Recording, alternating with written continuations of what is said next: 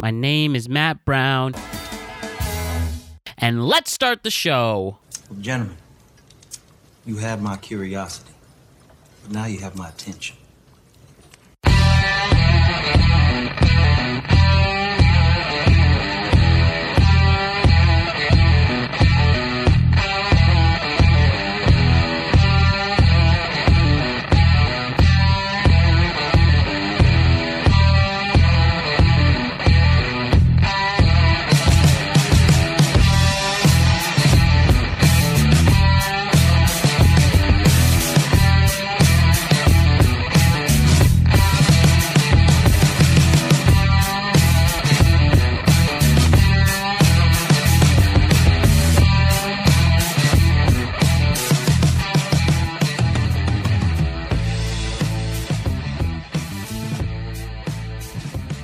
Yo, what's up, everybody? Oh my God, I'm really excited today. It is Thursday.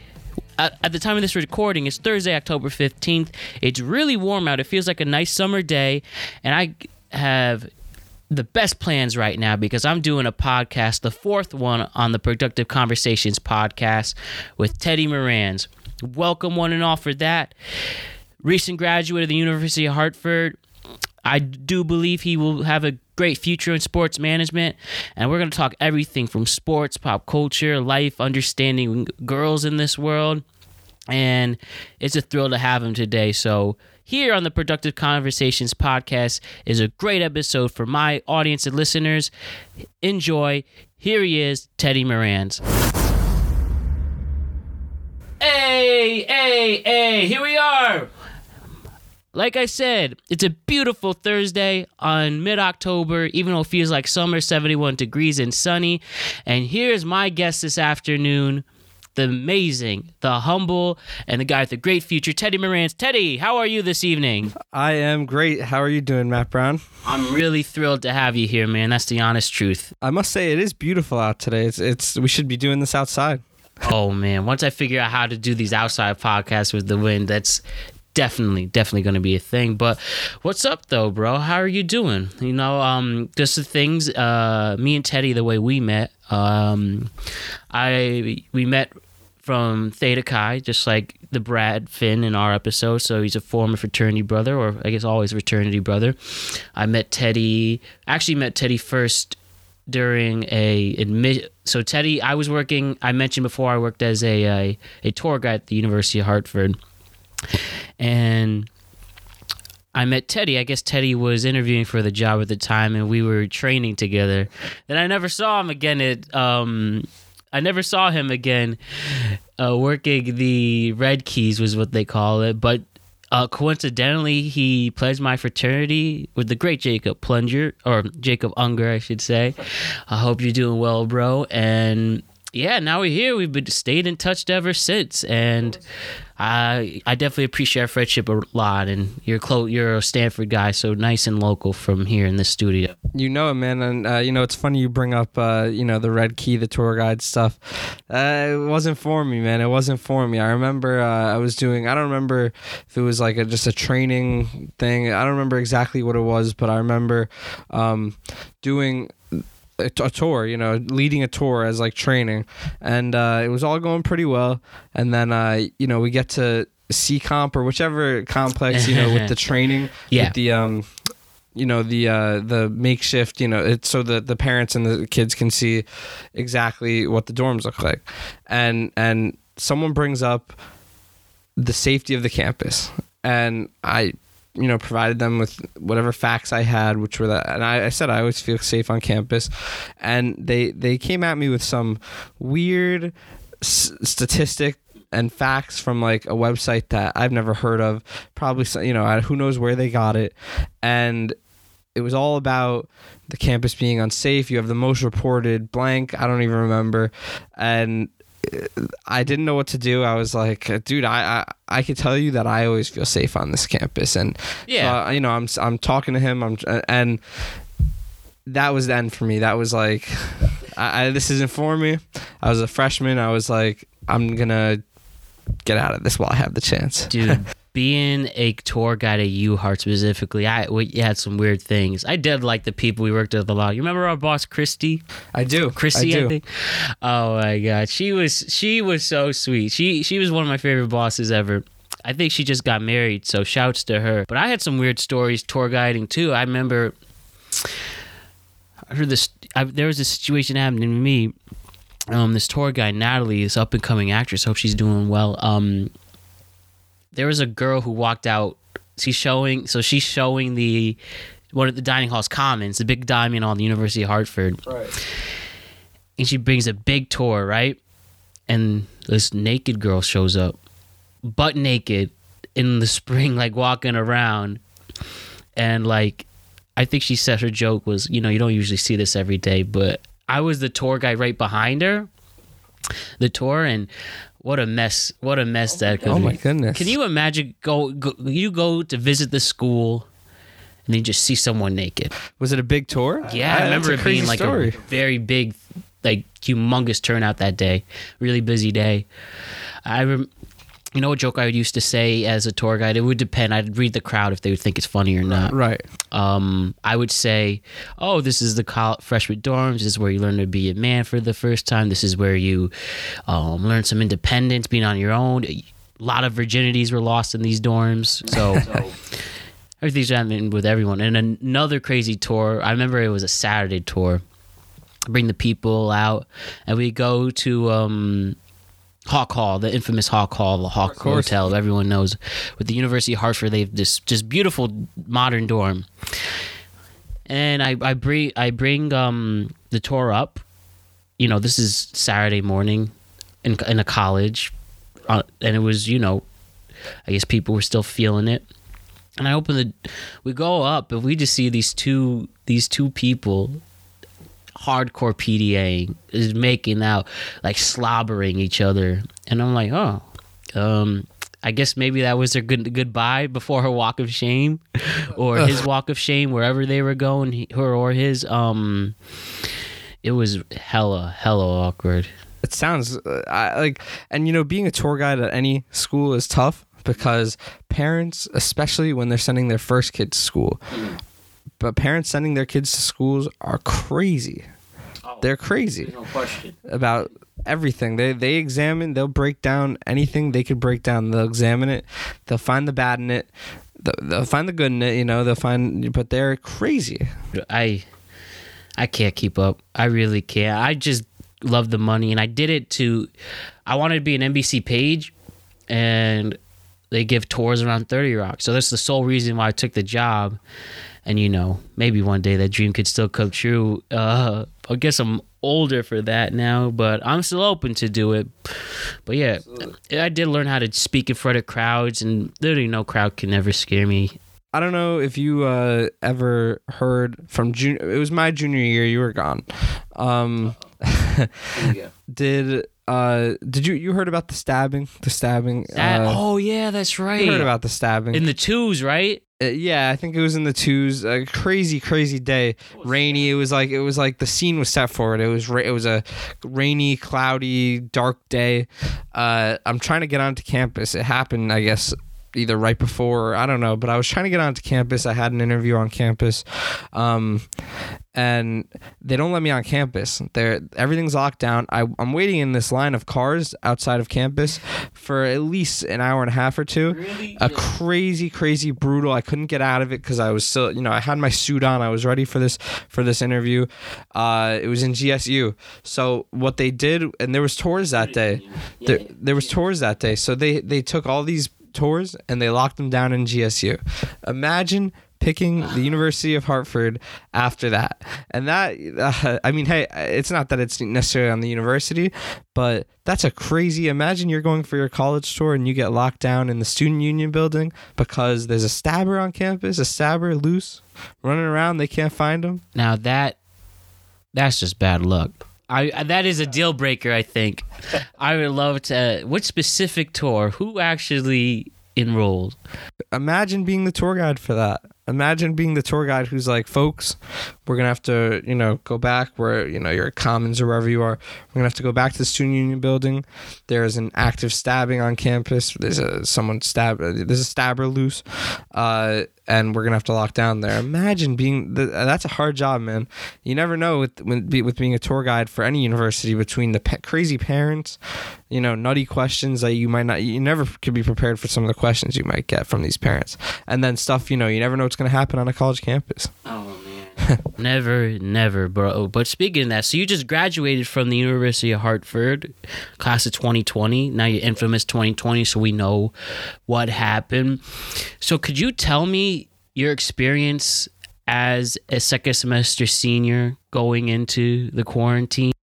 It's funny. The first, when this all started going down, I was a little excited because I didn't think it was that serious. It wasn't being perceived as something that serious.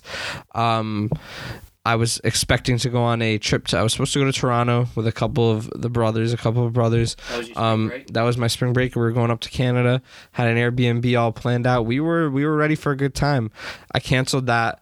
I was a little excited because I was like, second semester senior. I live at the house up here, so like I'm not going to lose that. And classes online sounded very appealing to me. Right. Of course, I didn't anticipate what actually came of it, which was I lost, the rest of my second semester of senior year.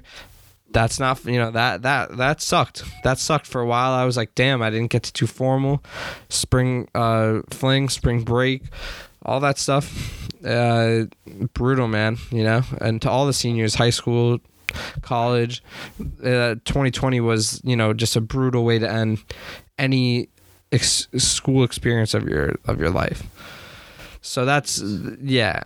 I can't. That really is unfair. And you, how did you graduate? What was your graduation? Haven't had one. Still haven't had one? Did they say they're planning one? Or it was originally postponed to this winter, to December.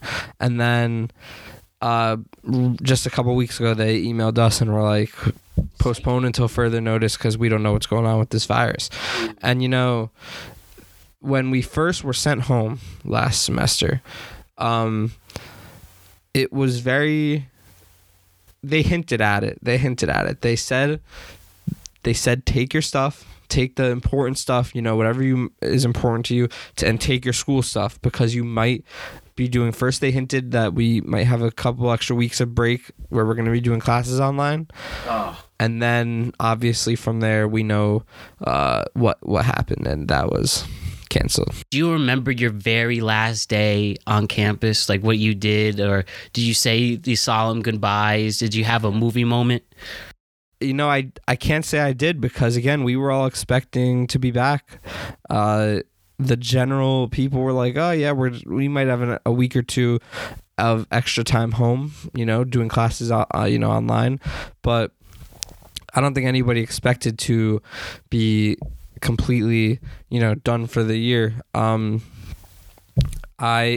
feel like this whole COVID thing, I could have my timeline wrong, but for some reason I feel like the COVID thing and Kobe Bryant's death they kind of kicked off close together. I remember very shortly after. Yeah, that happened the last weekend of January, the death of Kobe. I can remember that was tough. If you want to share your experience with that, I can remember how if you want to go first on that, or absolutely. So I remember Kobe's death. I'll always remember it. That's one of the, and where you were for our generation when you found out about Kobe. Was on campus at an apartment. There was a lot of there was at least 7, 8, maybe 10 of the brothers there, coincidentally just hanging out all at once, just coincidentally, man, watching I forget exactly what we were watching. It was just a basketball game. It was we were watching sports, and yeah, I mean, one of us saw it on Twitter, and then the next saw it on Twitter, then the next got a notification. TMZ started reporting on it, and I didn't believe it. I think nobody wanted to believe it, and we all kind of were looking at our Twitters, and we saw TMZ. We saw people saying it, but we didn't see Waj, Shams. We didn't see any of the people who we rely on. No, when they reported it's for real. Exactly. So we were holding out hope, and obviously quickly that we lost. There was no hope there. So Race right there, the 50 NBA right next to LeBron. You can see it on that poster right there in the 50. crazy. So Steve, take a left. You see Aaron Judge and LeBron next to them. You're looking the wrong way. You see the NFL quarterbacks right up there, 50. Oh yeah, there you go. So yeah, I remember my experience about Kobe's death was same here. My parents were on one of their casino trips. I was here with my brothers, me and Brendan. We're getting ready for the Pro Bowl. Remember that day? They're gonna do it was the weekend between the Super Bowl and the championship weekend. Okay. So Okay. I remember my youngest brother like screaming in terror. He's like, "Yo, Kobe died," and I'm like, "What?" So I look at let's look at this screenshot. I'm like, "Fuck," and then I immediately FaceTime my buddy Sam Anchari, who really well. Of course. He like knew what I was FaceTiming for. He's like, "Bro, I can't," and that was a very tough day, very very hard, and definitely miss him and the other 7 people who sadly this other 7 people sadly perished, and obviously his daughter Gianna. Right. And tough, and hopefully we'll see some new regulation changes from that. And man, but hey, and it's crazy. People really looked up to Kobe. Yeah. I personally never felt like I looked up to him, but I respected what he did for the sport, and so I, of course, was sad, as everyone pretty much was. But people really looked up to Kobe. Oh yeah, absolutely. But those people, of course, it's hard to lose someone who you looked up to. There was one kid, this dude Alex Ranello, Alexander, California. I never see someone so affected by a celebrity's death. Like he was it was depressing. Like, yo, man, I'm gonna check up on you. Yeah. And my thing with Kobe, him and really growing up early, caught the tail end of Shaq and Kobe.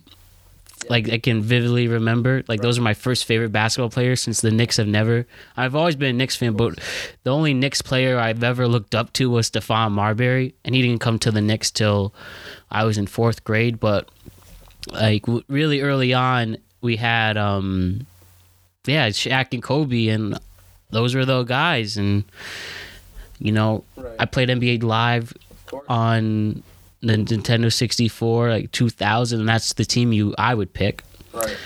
because again, no Knicks. Latrell Sprewell, Marcus Camby wasn't appealing enough. And then I went to my first Knicks game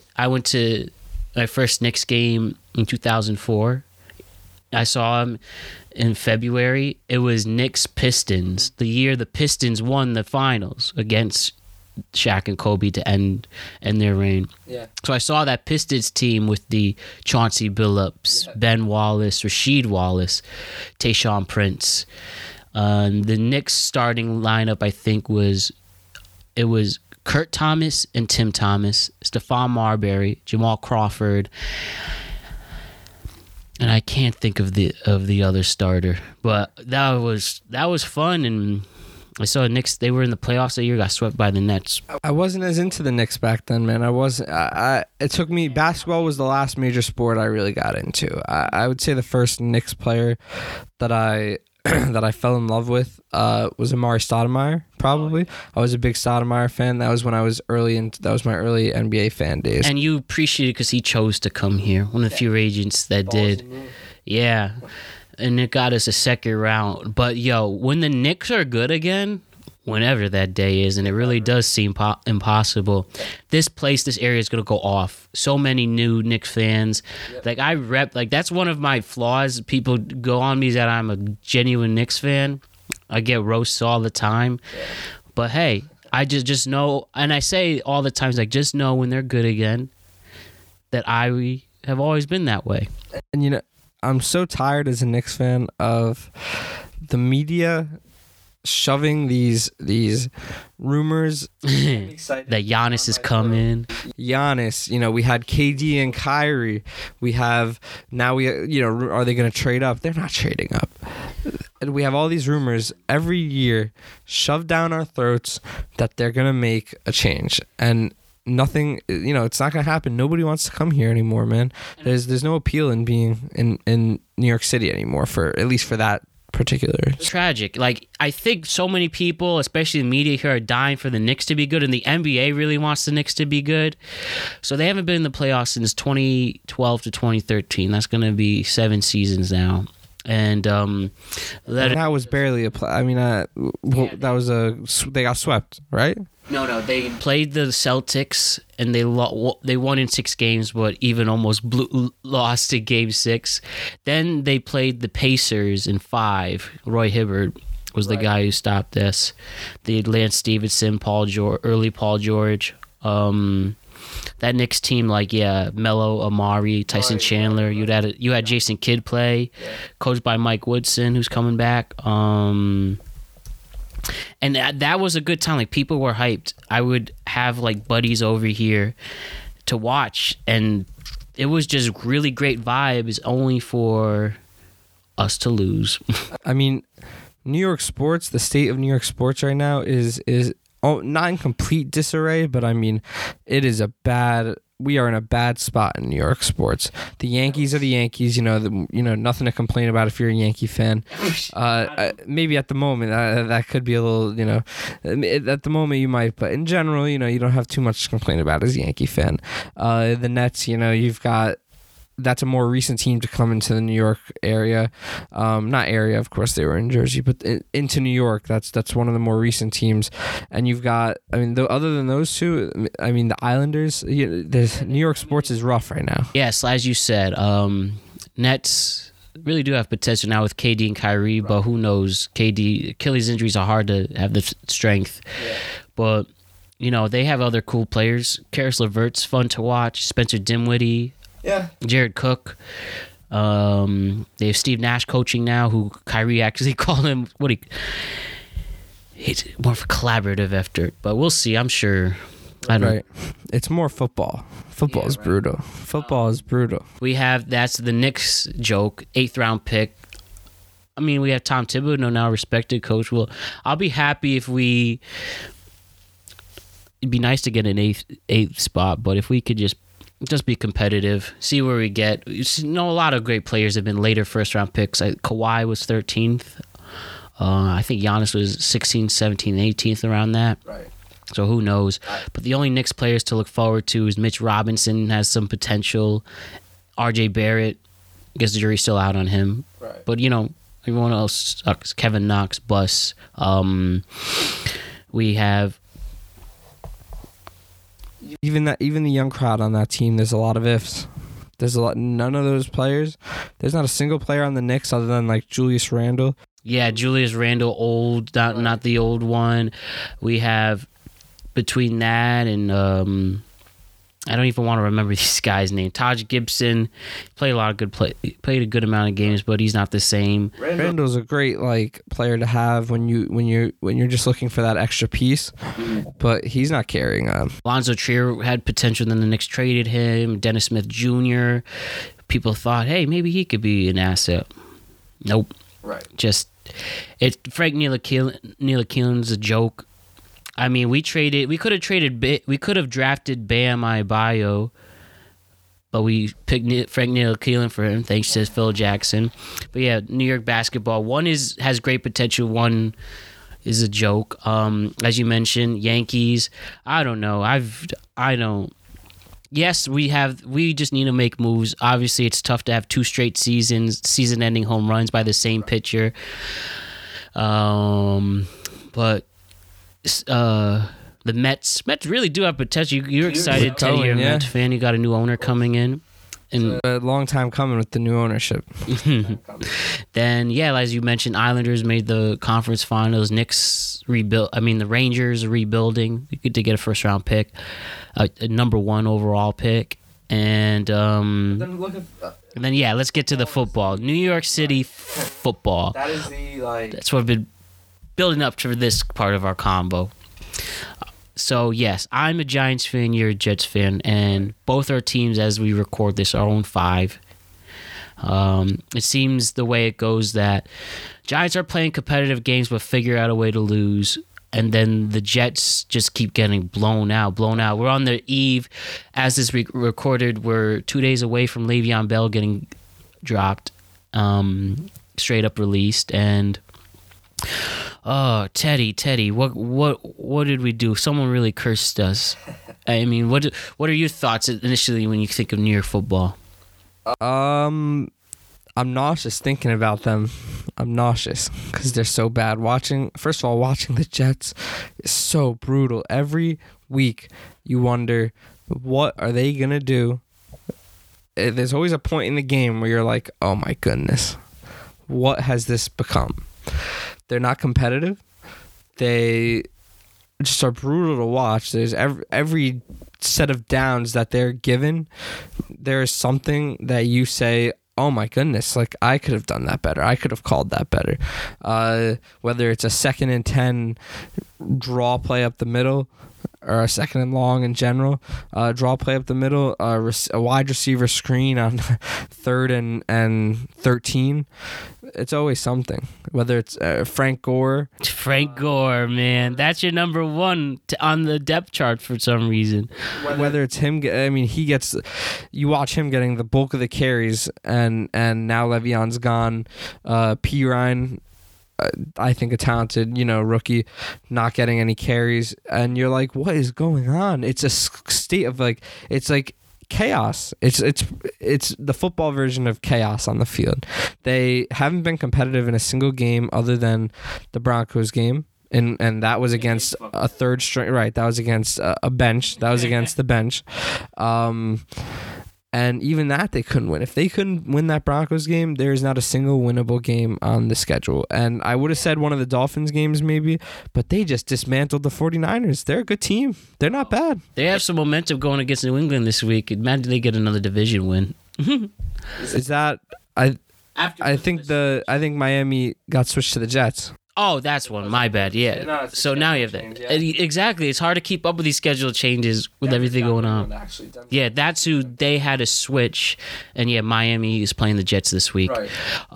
Yeah, Teddy. When you watch your team, the Jets, like who is a legitimate player? Like, I mean, you mentioned some. I think Quentin Williamson looks like he might have potential, but is that really it? Jamison Crowder is averaging around 100 yards a game. But that's it. Crowder's a good player, but I mean, you're gonna have to add a lot more than that on the. Legitimate player wise, I would say it's still a little early to say, but Becton looks like a really good player. Yeah. Man, Sam really is a legitimate player. I'm telling you right now, they're gonna get rid of him. Understandably so, because if you're gonna go get a new head coach, which is inevitable, you have a GM who didn't pick him. They're gonna have very possibly be in the situation to get Trevor Lawrence, who is a generational talent. It looks like they're comparing him to Peyton Manning out of college, John Elway, Andrew Luck. But we know what happened with Luck, but they're comparing him to two Hall of Famers that are coming out. If they're gonna trade Sam, I could see him going to a few different teams, and I could see Sam being really good. If they put him, if the right team trades for him, if I was the Bears, I would do it in a heartbeat. If I was the 49ers, with the way Jimmy G has looked, I would do it in a heartbeat. He got benched this week. I mean, you in fantasy, I saw you were a casualty of his benching. Whether they want to say, oh, it's really watching his injury or not, he got straight up benched. He's just not that good. Maybe the Washington football team can use Sam. Also, and Ron Rivera's a good coach, man. You cannot underestimate the future of the Washington football team under Ron Rivera, as long as he can maintain order. And since that franchise has been very chaotic in the past year or so, but if he can maintain order in the locker room, that's a team that could be on the up and up.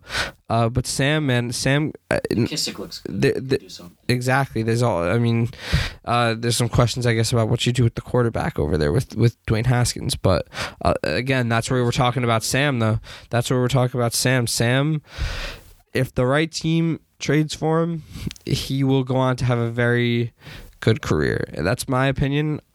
People feel otherwise. People think he's not a very good player. He certainly has had his fair share of mistakes that were on him, not anyone else, especially this year. Going into this year, I thought he might clean it up. I understand it's tough with what I hope they didn't ruin him, because I hope that he can move on, and go elsewhere and look good. I think he will. I really do think that if he goes to a place like Chicago, watch out NFC North. And don't forget, he made the mistake of somehow getting mono. And he lost all that time. Who would have? That development goes a long way in the league. Yeah. And too, Teddy, my team could be competing for that. Trevor Lawrence too. And that's the annoying thing is we.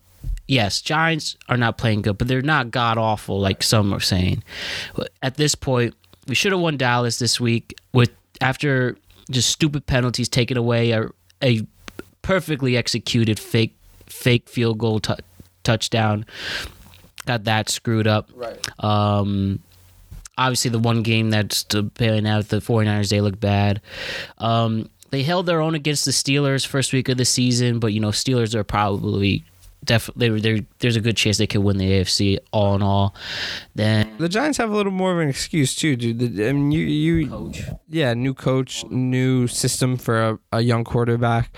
Little more of an excuse. The Daniel Jones jury is out still. I mean, if he just stopped turnovering the ball, the team would be so much different. And Jason Garrett looks like he is a good offensive coordinator right now. He's really fit in that mold, and they're making plays. And we did lose Saquon, but Devontae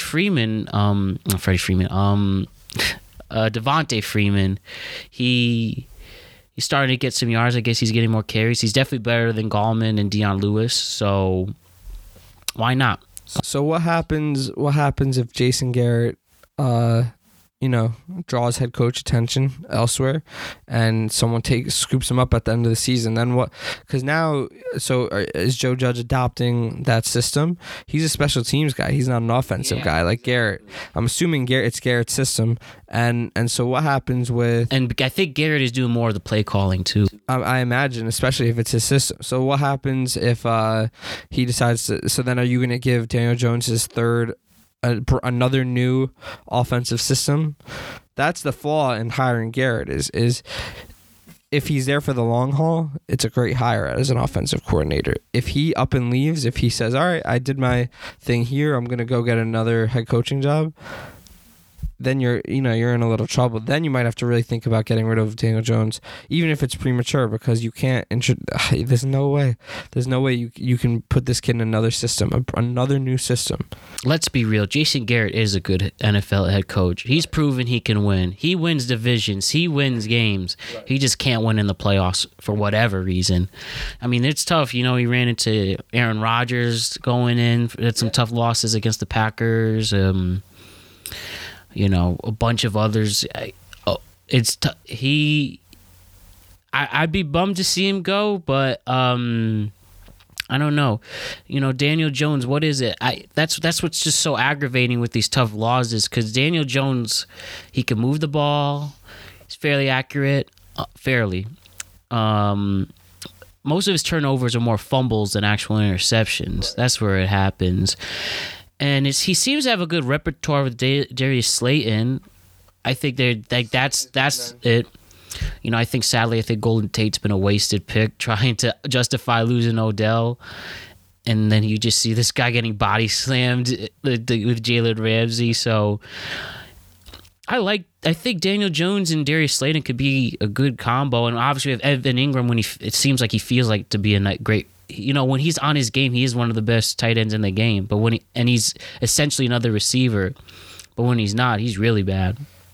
Yeah, he needs to be on his game more often.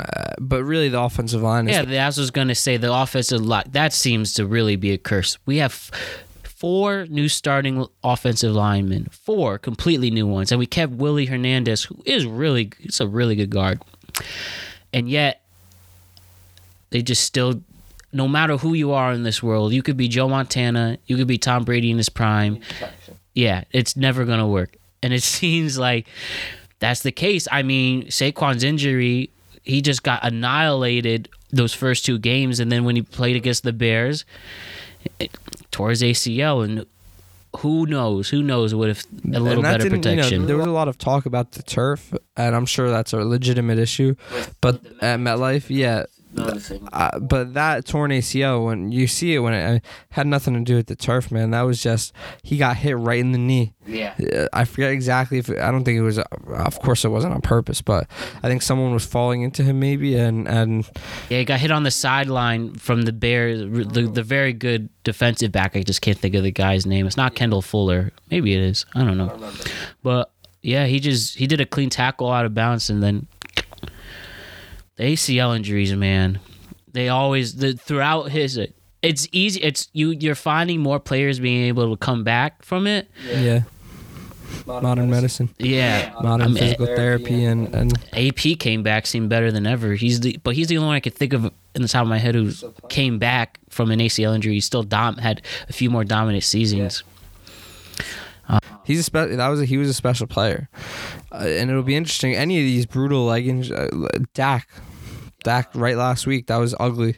Yeah, we know it. Yeah, he compound fracture of his ankle, completely fell off the bones. His foot was just hanging there. Yeah, right on. And you could always see whenever when the injuries are really brutal, you see it. You see it on the field live. You don't have to see the replay.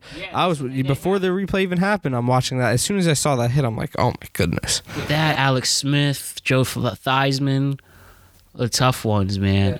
And I mean, what's cool to see that Alex Smith was able to come back and do some snaps. But yeah, those football. That's the tough thing about football.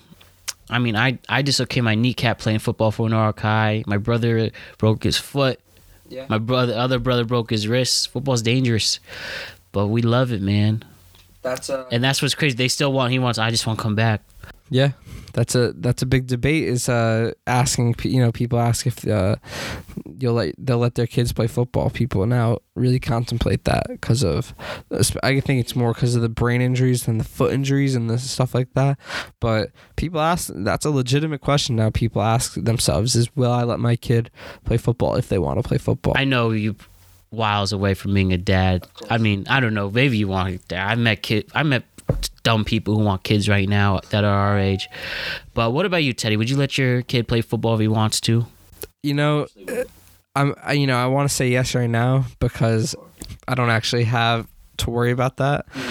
But yeah, I think either way, I think I probably would. I'm sure that by the time you and me are having, our own kids one day, the game will have evolved. The equipment will have evolved. We'll have new, they're studying that stuff now, man. The scientists who are studying CTE and these brain injuries in relation to football and how we can. Oh, don't forget other sports like hockey's big, any contact sport. Yeah. So we'll see. I really hope that by then we have advances to the point where, we don't have to worry about that for our kids. Easily. Can't agree more with this. So, at the end with our teams, you hope to have Trevor Lawrence. Do you personally hope to have Trevor Lawrence? Obviously, and Gase to be out of here. Right. That's where it gets interesting. Of course, I want Trevor Lawrence, but I want to know that my head coach, and offensive coordinator and quarterback, because it's probably going to be a whole new staff. I need to know that all those people are going to be able to develop him, because we were given Gase. We see what happened to poor Sam Darnold. Sam Darnold has gotten the raw end of that stick worse than anybody else. Can't really think of a quarterback because he wasn't as touted as Trevor Lawrence, but people thought he could compete. He has the talent, man. He has the talent. From watching him every day, since he's pretty much every game since he's been in the league, pretty much every game he's ever played in the league, he has the talent, and to see him get kind of pretty much ruined, hopefully not permanently, by the Jets and that coaching staff, I guess, Gase. Brutal. We talk No, you're right, and who knows, man? It always takes a game. That's the one thing about football, I think, that's underrated aspect. You really can turn into a great team over a year. Like last year's 49ers, the year before, they're the second worst team in the league, get the second round pick, draft Joey Bosa, and they made it all the way to the Super Bowl, and they were leading in the fourth quarter of the Super Bowl. And they just, help it. Nick Bosa with help from the 49ers with Bosa, Sherman, Jones, and, you know, it can really change over a year as long as you do it right. But I might as well switch to the last our big sport with baseball now. So we have, again, both things on the spectrum. I'm a Yankees fan. You're a Mets fan. My Yankees seem to make the playoffs and have, in this era of the close but no cigar, this is the Yankees, this brutal playoff losses. Yeah. You're a Mets team that is competitive, but again, the tail end of the Wilpon era with tough managerial selections and, good Brody Van Wagenen with brilliant trades, as we've seen. And they are right there. They could have made the playoffs in this expanded playoff system if they won out, they would have made that last seed, right? Yeah, and the fact they were even in the position to have to win out in that situation, it was brutal. They a lot of things went in, a lot of, maybe not coincidences, but just in general, a lot of outside things went into a lot of the issues they had this year. I was never a fan of Luis Rojas, as you know. After your boy Beltran gets outed, he gets hired, then gets outed. The Mets didn't have to fire him. I wanted Girardi all along. Oh, of course, every Met fan probably did, because that's a manager. That's someone who, that's someone you have managed a team when you know that team has the capabilities of going to the playoffs, which I think they did.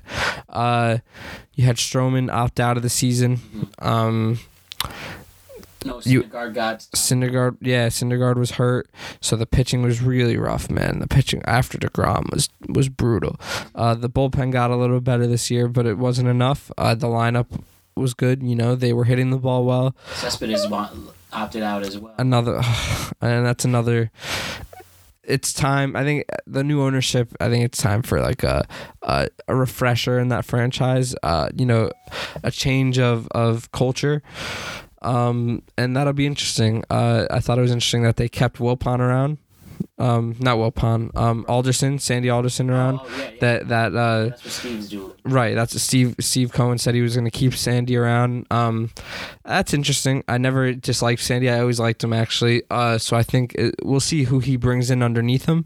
But the most important part of this whole thing is Steve Cohen is going to come in and he's going to put money into the baseball operations department. And that's, look at the Rays right now. That's what they do. It works. What is that series? I'm not watching the ALCS after you know why. I just get it from our sports chat, the updates. I'll watch the World Series, but definitely not the ALCS. Like literally two worst teams. Right. If you should have had a triple threat and had the Red Sox. But what is the ALCS right now? So it's 3-1 Rays. Okay. The Astros stayed alive last night. Barely. It came down to the last inning. And I saw the Dodgers lay the smackdown. Nothing, and you were saying the Rays this is the model. That's what the Rays organization has been doing. That's the model. They went away from the World Series. It's the model we're moving towards, which is a really good baseball operations department. And you don't need. You're not going to overpay on players. You're going to get. You're gonna find guys that nobody else would think to find, and that's what the Rays are doing. They have Randy Arozarena having an insane playoffs for them. I've never heard of him until the playoffs. Yeah, and he's going crazy. Cuba. Yeah, it's special. It's beautiful. Honestly, it's like. It's like an art. It's like a piece of art watching what the Rays are doing and with the personnel that they're doing it with. And the Mets passed up on Shane, right? Yes, they did. And look, what a joke, huh? But hey, now you got Steve Cohen, and who do you think the Mets should go get as a general manager to replace Brodie Van Wagenen and hopefully start a new era of Mets baseball? You know, it's interesting. So they're keeping Sandy around to be the VP of baseball operations. Who he gets, that'll be interesting. I haven't really put much thought into it. I would hope someone very advanced in the scouting area of things, because I do believe that you win championships on homegrown talent, just based on the way that things are, the way that baseball is now. I think that, and the way that the contracts are kind of laid out, whereas you get a player, you draft a player in the first year player draft, and those players are basically going to be in your franchise, in your organization for a solid 6-7 years. I mean, these guys get kept around the way the contracts work now. So homegrown talent to me is the way to win a championship. And with that said, I would hope that the Cubs modeled it, but it was proven to work. Yeah, right, exactly. And it worked, and they got their championship, and of course everyone wants and they made the playoffs this year. They've had success now for multiple years, including that championship. It's an interesting, Sandy is a very talented scout. That's what he was known for. That was his specialty, was scouting. Who did he discover or help discover? I believe he had a part in discovering Conforto. He's been around for a while, so that's where it's interesting. But so he's kind of known for that. So I would hope that whoever they bring in is either also known for that, or is just a very baseball operations minded, economics, money, because that's also, of course, the direction that the game has gone in. Analytics. Oh man, I really don't. I mean, I think analytics are cool to an extent. Some are just so too specific, so nerdy. The whole war debate, it's still hard for me to understand. Right. What's the exact acronym for it? Basically, war shows you how much you contribute to a win. Right. And how do you and what's the acronym? What's it stand for? Wins above replacement. Yeah. So then they have war plus on base, and then launch angle, all sorts of it's fascinating, and it makes you trains for baseball in such a different way. People are training to get a certain launch angle to get a home run, and it's hard fundamentals. The bunt is gone. Baseball has changed a lot in the last few years, and they're not helping its cause popularity, and that's on baseball. Yeah, I mean they always.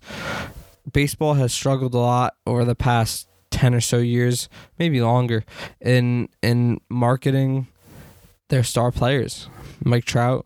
You can't point. I mean, if you go to the NBA, people know who LeBron is. If you go to the NFL, people know who Patrick Mahomes is. You're walking down the street and you pass Pat Mahomes, or we'll say Tom Brady you pass Tom Brady, you pass LeBron James, and you pass Mike Trout.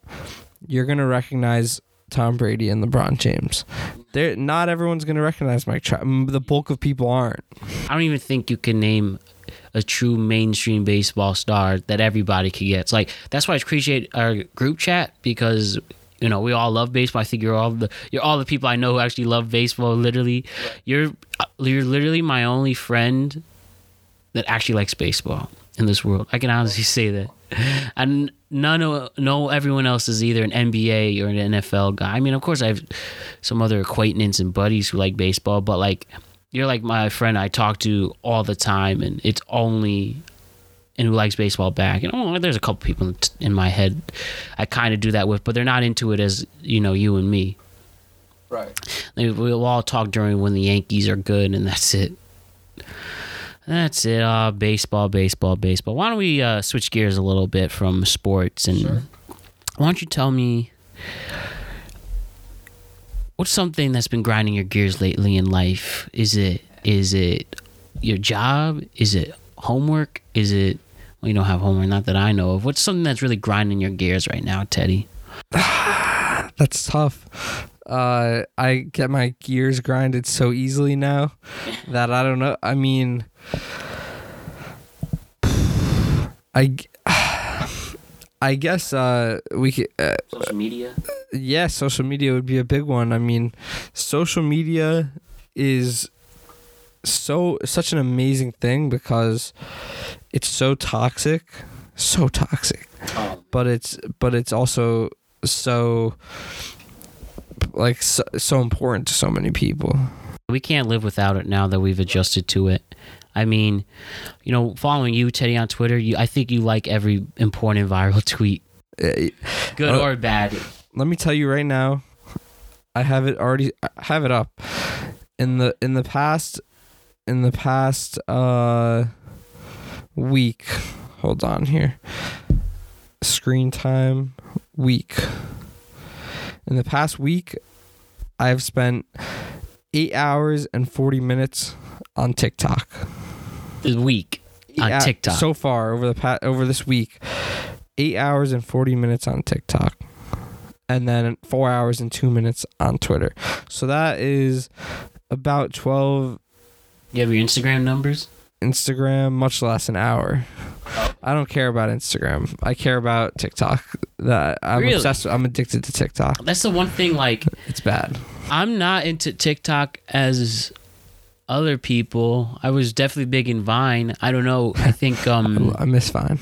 I just been focused on YouTube, other stuff. Right. But TikTok, man, it seems like TikTok is a battle for popularity locally and nationally, it seems. Right. I'm amazed. So many people locally have hundreds of thousands of followers. I mean, there's that Charlie D'Amelio who's actually from Norwalk. Yeah. Who's the biggest star on TikTok. I mean, I had no idea. Shit. I find TikTok to be the least toxic to me, and that's probably why I use it the most. Yeah, I don't personally, I don't mind hearing other people's opinions on things, but Twitter is just infested with people giving their opinions on things that they really don't know anything about. And you see a lot of people who make news stories out of unconfirmed tweets. All right, so the biggest thing I've noticed recently with Twitter is, people think that they can watch these clips. News organizations, that's how they get you, man. News organizations, they put out clips, of debates and of interviews and things like that in sports, politics, pop culture, any of that stuff. They put out clips. They show you a piece of a full video and without any context, and it can manipulate how you view something that was said. They'll show you a piece of something that was said out of a larger, quote, and you're gonna have a reaction to that. Twitter is festering a bathtub of just misinformation, and that's why I prefer TikTok. TikTok tends to be more lighthearted. I laugh. There's women, all sorts of beautiful women on TikTok. It's a great place. But Twitter, Instagram, I'm just being tired of told to vote. Don't worry, I'm gonna vote. So yeah. You don't need to stress that. I'm gonna voted last time around. I'll vote this time around. Better vote, Teddy. It's brutal. I get it. I'm gonna vote. And Instagram. What bothers me about Instagram, especially recently, is people share things. They share threads about all sorts of different issues that they find important to them, which is great. That's what but I think these people don't realize that they're spreading it to people who agree with them. They're sharing these things to the people in their world who, for the most part, if you're someone's following you and you're following them on Instagram, there's very few people that you probably, it's the same. You're sharing your viewpoints to a crowd that agrees with you. You're not sharing it to a group of people who don't agree with you. So a lot of these people share these things, and I'm like, if you're arguing a point, you're not arguing it to people who you need to be arguing it to. When you're telling people to go out and vote on Instagram, a lot of these girls are doing that. the people who need to be told to go out and vote are probably not the same people who are following you on Instagram. That's what I found. But yeah, so I've pretty much stuck to TikTok recently. I stayed away from TikTok for a long time. Really? I did. Like you were almost, but you were boycotting it almost. I don't know about boycotting it, but I saw other people addicted to it, towards the end of last year during that quarantine time. And I was like, I can't let that happen. And then once I downloaded it, it was a wrap. I'm addicted to it. But yeah, I mean, compared to some of these other, Instagram has a lot of facts, but again, it's a lot of people preaching to an audience that agrees with them. I see things and I don't need to go through 10 stories from different girls telling me to vote. I'm gonna vote, that. So I don't find it necessary. So I avoid Instagram now more. Twitter, again, like I said, ton of misinformation. I don't love it. A lot of generalization that happens on Twitter. A lot of people, again, they take little clips, they find little clips or things that they don't actually understand about, they didn't put research into, and they just make outlandish statements about them. It's not my thing. I go to social media for more entertainment, and I want to see facts. If you're gonna, the misinformation that's spread on Twitter is actually like scary. Sometimes I scroll through my Twitter feed and I'm like, oh my goodness, like tweet after tweet is like different individual person talking about something that they didn't put any research into. Another person quote retweeting a clip of someone saying something completely out of context and like freaking out about it. I remember, especially with those edits, like early in COVID, we had Anthony Fauci, the face of it. There was very, very early, he said, right, I hope no mask. We shouldn't use mask. Way until we've seen how much COVID took over. And you've seen those in ads being... right. You see his words being... misused.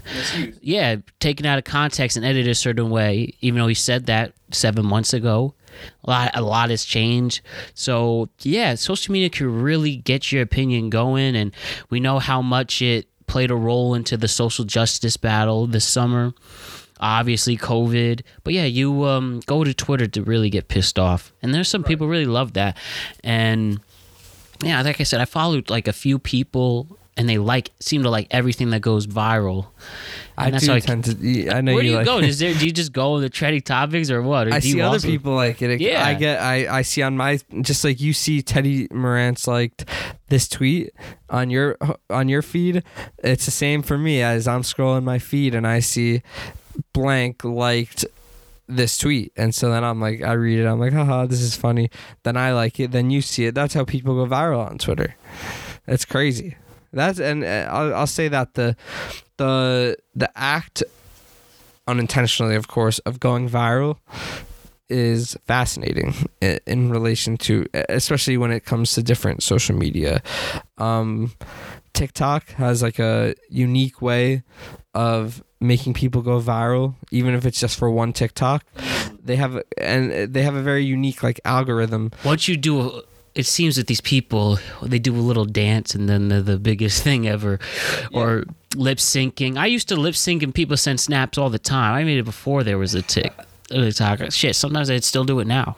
I mean, TikTok is, it sounds bad, but you could be a beautiful girl and you can go viral. You for go doing places, a dance. Just for being a beautiful girl and you just dance. It's not hard to go viral on TikTok because that For You page, what they do is they get you scrolling the For You page, and it's not hard to get on the For You page. You get so very quickly people start to get likes, comments, and once you comment more, it appears on more For You pages, and then that person's TikTok, like their actual account, once you comment on one of their, let's say I go and I comment on a food TikTok, someone making a dish, I will get, and then I log off for the day. the next day I will log on and there will be a lot more food TikToks on my For You page, because I liked it. They have a unique algorithm, and it benefits the creator, because you're gonna get, like, it is not hard to go viral on TikTok. And I remember, and then there's certain girls who, like, I swear they could tweet, just ate cereal, likes, goes viral, stuff like that. LeBron's another one, whatever he does. That's why I joke with my friend who works at ESPN, yo, why don't you just call ESPN, LeBron's Entertainment and Sports Network? Like, seriously, the way. It's true. People really follow a magnifying glass, and you really do feel bad for some of these people. They can never get a true privacy. Do you use Facebook? Not really. I will scroll around on it to see what some generations above me are doing, and Right, that's who it's for. It's always exciting that day when you have a big announcement in your life and you write that status and see that. So, but not really. No Facebook for me. I found that Facebook is just like boomer Twitter. Boomer Twitter. It boomer definitely Twitter. is boomer Twitter. I love it. That's where our parents go to get pissed off, just like we go to Twitter to get pissed off. But that's what Twitter and Facebook both have become, is one giant, like, cesspool of hate. It's sad, and that's why I stick with TikTok. Probably for a while I'll end up sticking with TikTok. I've thought about deleting. I like Snapchat, of course. I've thought about deleting Facebook and Twitter. For whatever reason, I just can't do it, which is, relates back to what we were saying before, which is, you might hate social media, you might love it, but you can't quit it. It's very hard to quit it once you get on there. I certainly can't, as I'm just trying to put these little updates with this, like, trying to multitask, doing it well, and it's just something we'll never understand. And I really I hope to talk to somebody who has a lot of influence on social media, and I want to ask them, like, how does it feel to have so much power with what you say? I'm sure your DMs are something else, and I really like to see what their experience are like that. You can get someone to do that. Just easily. DMs out, ask people if they can come on the podcast. That's easy stuff. Oh yeah, I want to use this platform, and like I said, we're really excited for this. You're my third guest, and you'll be fourth podcast a total, third guest, and we got some more lined up. And yeah, I'm just have you as also a frequent guest too, if you like, whether here or at Zoom. You been watching anything good recently? What have I been watching? You know what I've been rewatching? What have you been rewatching? Well, I've been watching a lot of movies. Right. One thing, I just trying to catch up. Some recent Halloween. I watched the original Halloween, Michael Myers, Carrie. Since spooky season, Carrie. I watched, Halloween, Carrie. American Werewolf in London, which is both a comedy and really fucked up, back in early 80s movie. I watched a bunch of Eddie Murphy movies lately. Coming to America, 48 Hours, Trading Places, all legitimately hilarious. And for shows, last two shows I binged were Better Call Saul, which is out of this world, amazing for Breaking Bad fans and non-Breaking Bad fans. Then I watched Rami on Hulu about a Muslim millennial, absolutely spectacular and something you can really connect and relate with.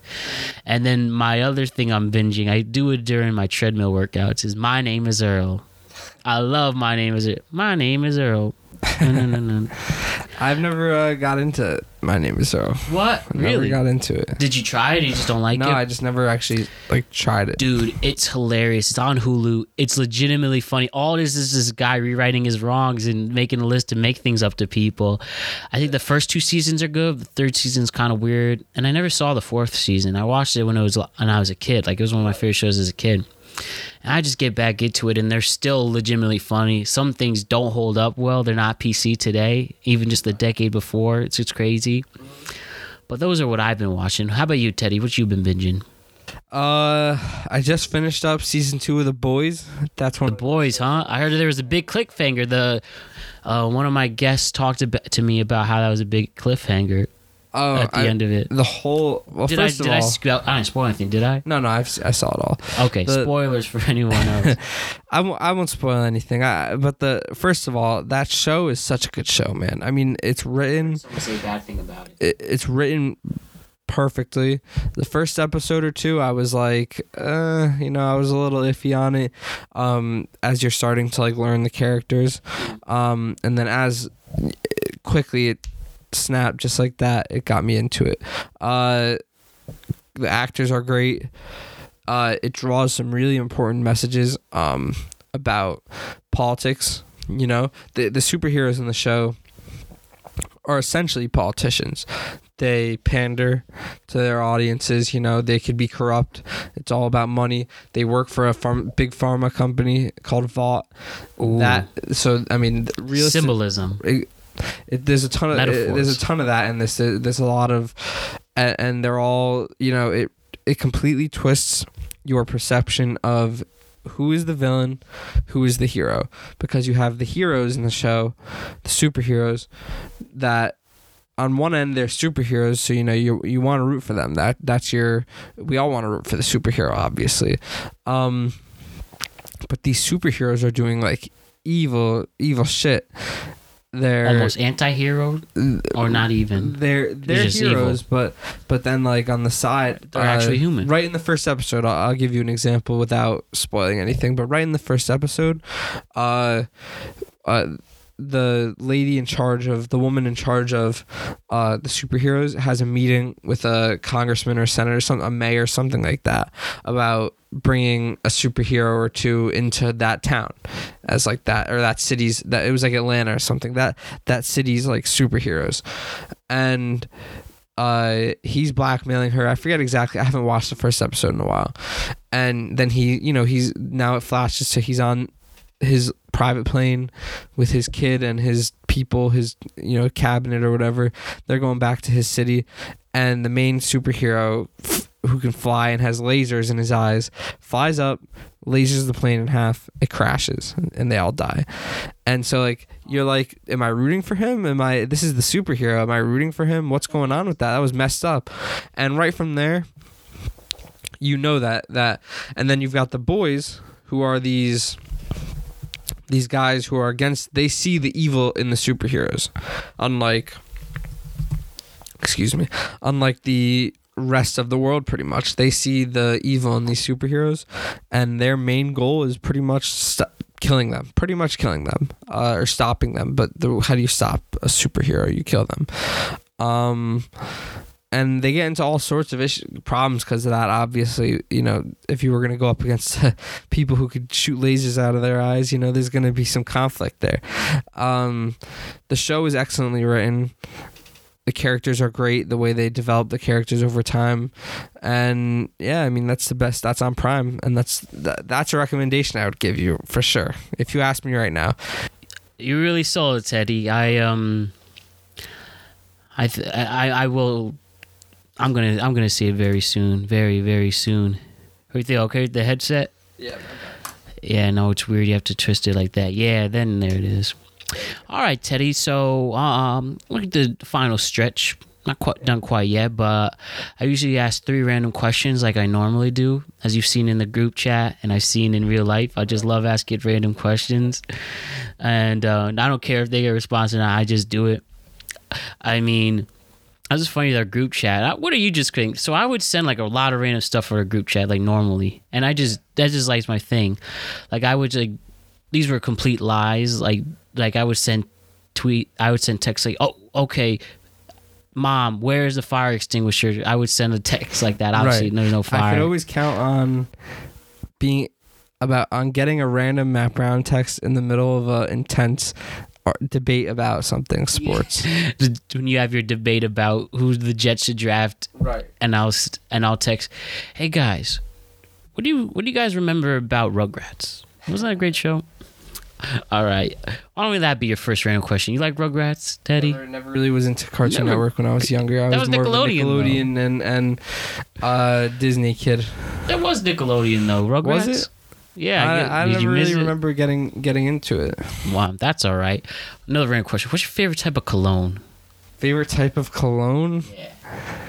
Oh man, that's a tough question to ask me. I don't know. Do you have any successful cologne stories? Like, I put this on, and then girl of my dreams I'm more of a said I smell good.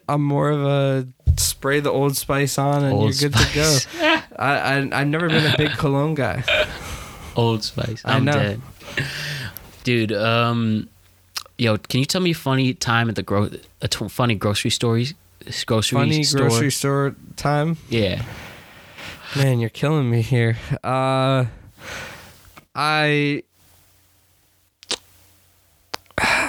time. I don't do any grocery shopping. I Even guess, remember Conovers? That counts too at the supermarket counts? at U-Heart. Anything. I guess the last year or two, there was a kid working at Conover. So this is less of a story, more of just like he was free. You know, he worked there all the time, and this kid was like the most cheerful. It was crazy how this kid was just super cheerful.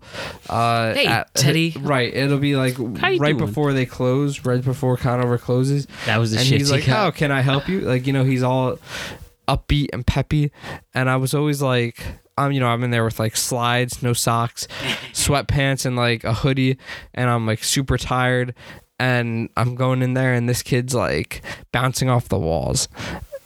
I'll miss that about Hartford. You know, it's one of those little things you'll miss is that kid at Conover. But I guess that would be my interesting grocery store or grocery shopping experience. Yeah, Teddy, tell me a crazy social story. Something bonkers happened or fun. Like I could give you one. Like, so this is my senior year.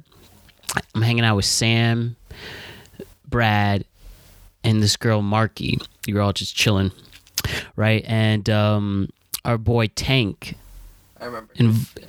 Yeah, Tank is now a successful DJ. He's Tank God, I think, is his official name.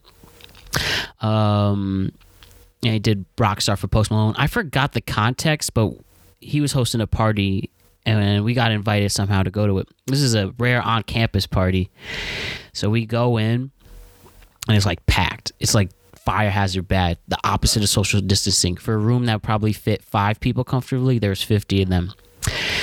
And Meek Mill's Dreams and Nightmares comes on, and everyone recites the lyrics perfectly, and then it'll get to that big break. Hold up, wait a minute, y'all thought I was finished? And people are jumping around, moshing, pushing, like it was a mosh pit in there, and I swear I heard a crack, and I said, yeah, we gotta get the fuck out.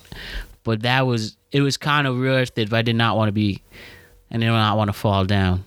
You know, Hartford parties, especially when you're on campus, are like, I don't know how to describe them. There's no like proper wording to describe them, but it's like that. I mean, Hartford was a crazy experience, man.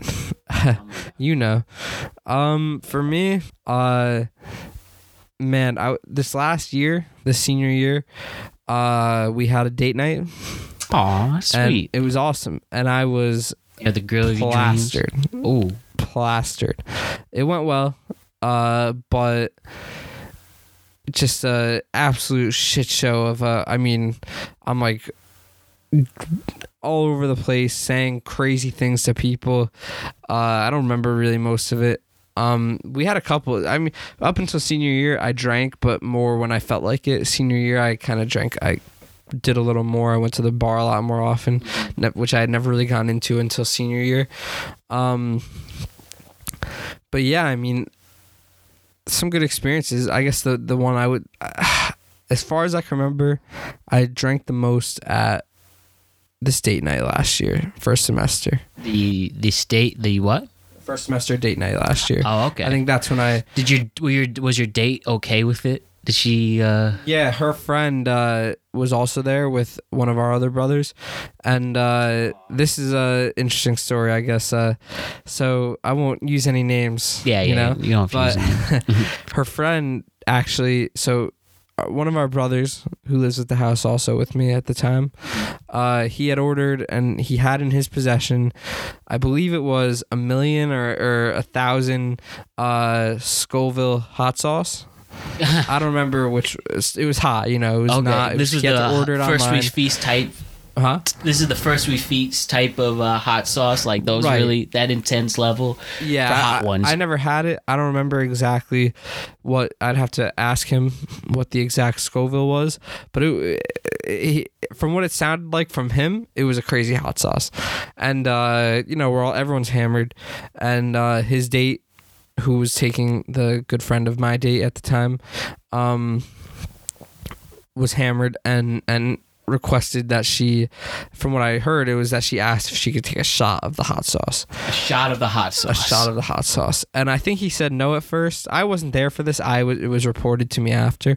I think he said no to, and I was hammered also, but I think he said no to this, which didn't really matter. It ended up happening anyway. Took a shot of hot sauce. Yes, of this crazy of the hot sauce. extreme dangerous hot sauce. Yes. And I don't know exactly what happened after that, but they went home. That's how I'd put it that way. There was no level of alcohol that could have made her as sick as that hot sauce tonight, from what I believe. That's just like, she has to reflect, what a stupid reason why I'm home I find myself and sick. reflecting on that situation more often than you'd think. More often than you'd think. That put an end to the date night experience early in the night, pretty much. Yeah. But I was hammered, so I still had a good time. You still in touch with that date? Yeah, we're friends. Yeah, That's good. absolutely. How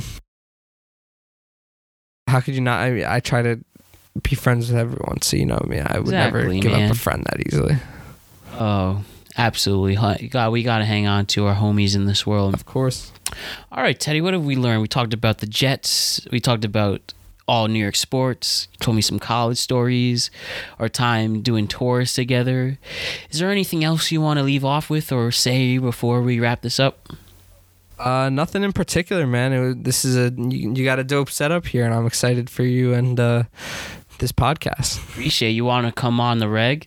Of course. I definitely, this is definitely good. And whether through Zoom or here, we could just do one day, like, yo, at like 9 before we go to bed, you try and do a podcast. It's that easy now. Yeah. Oh, man, it's really sweet. Well, I guess with that, I think this is a good time to wrap things up. I'm very hungry, trying to get some lunch. Let's do it. All right, man. Thanks for having me on, Matt Brown. Thank you for coming on, Teddy. You the man. And, you know, we'll do this again very, very soon. Absolutely. And there you have it, folks. Isn't Teddy one of a kind? Always a pleasure to speak to and always a pleasure to listen to. I hope he enjoys his performance tonight on this podcast. But besides that, we talked about being tour guides. We talked about social media. We talked about fraternity life, New York sports, and its god-awful state.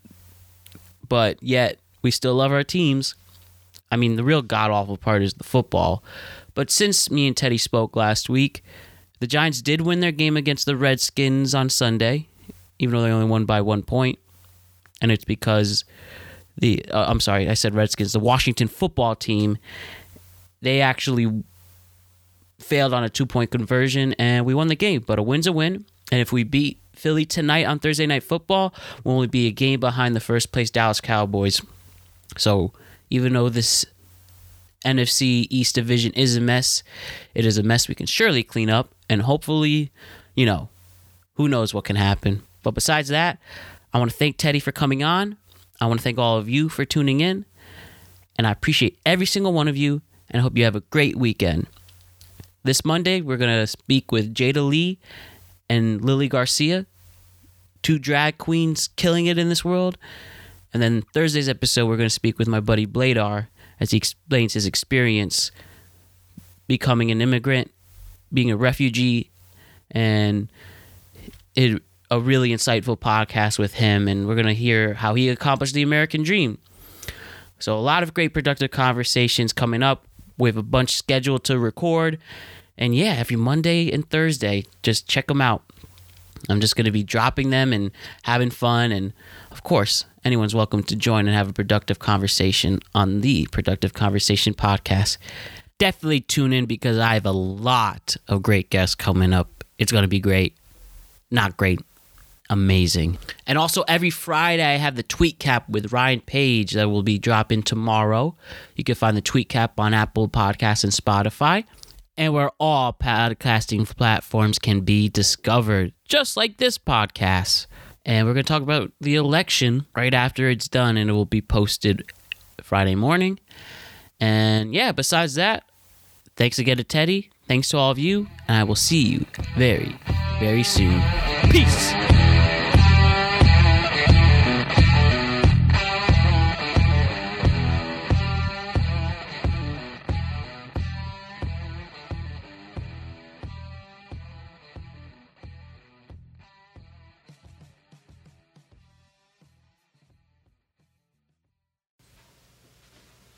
You're still here? It's over. Go home.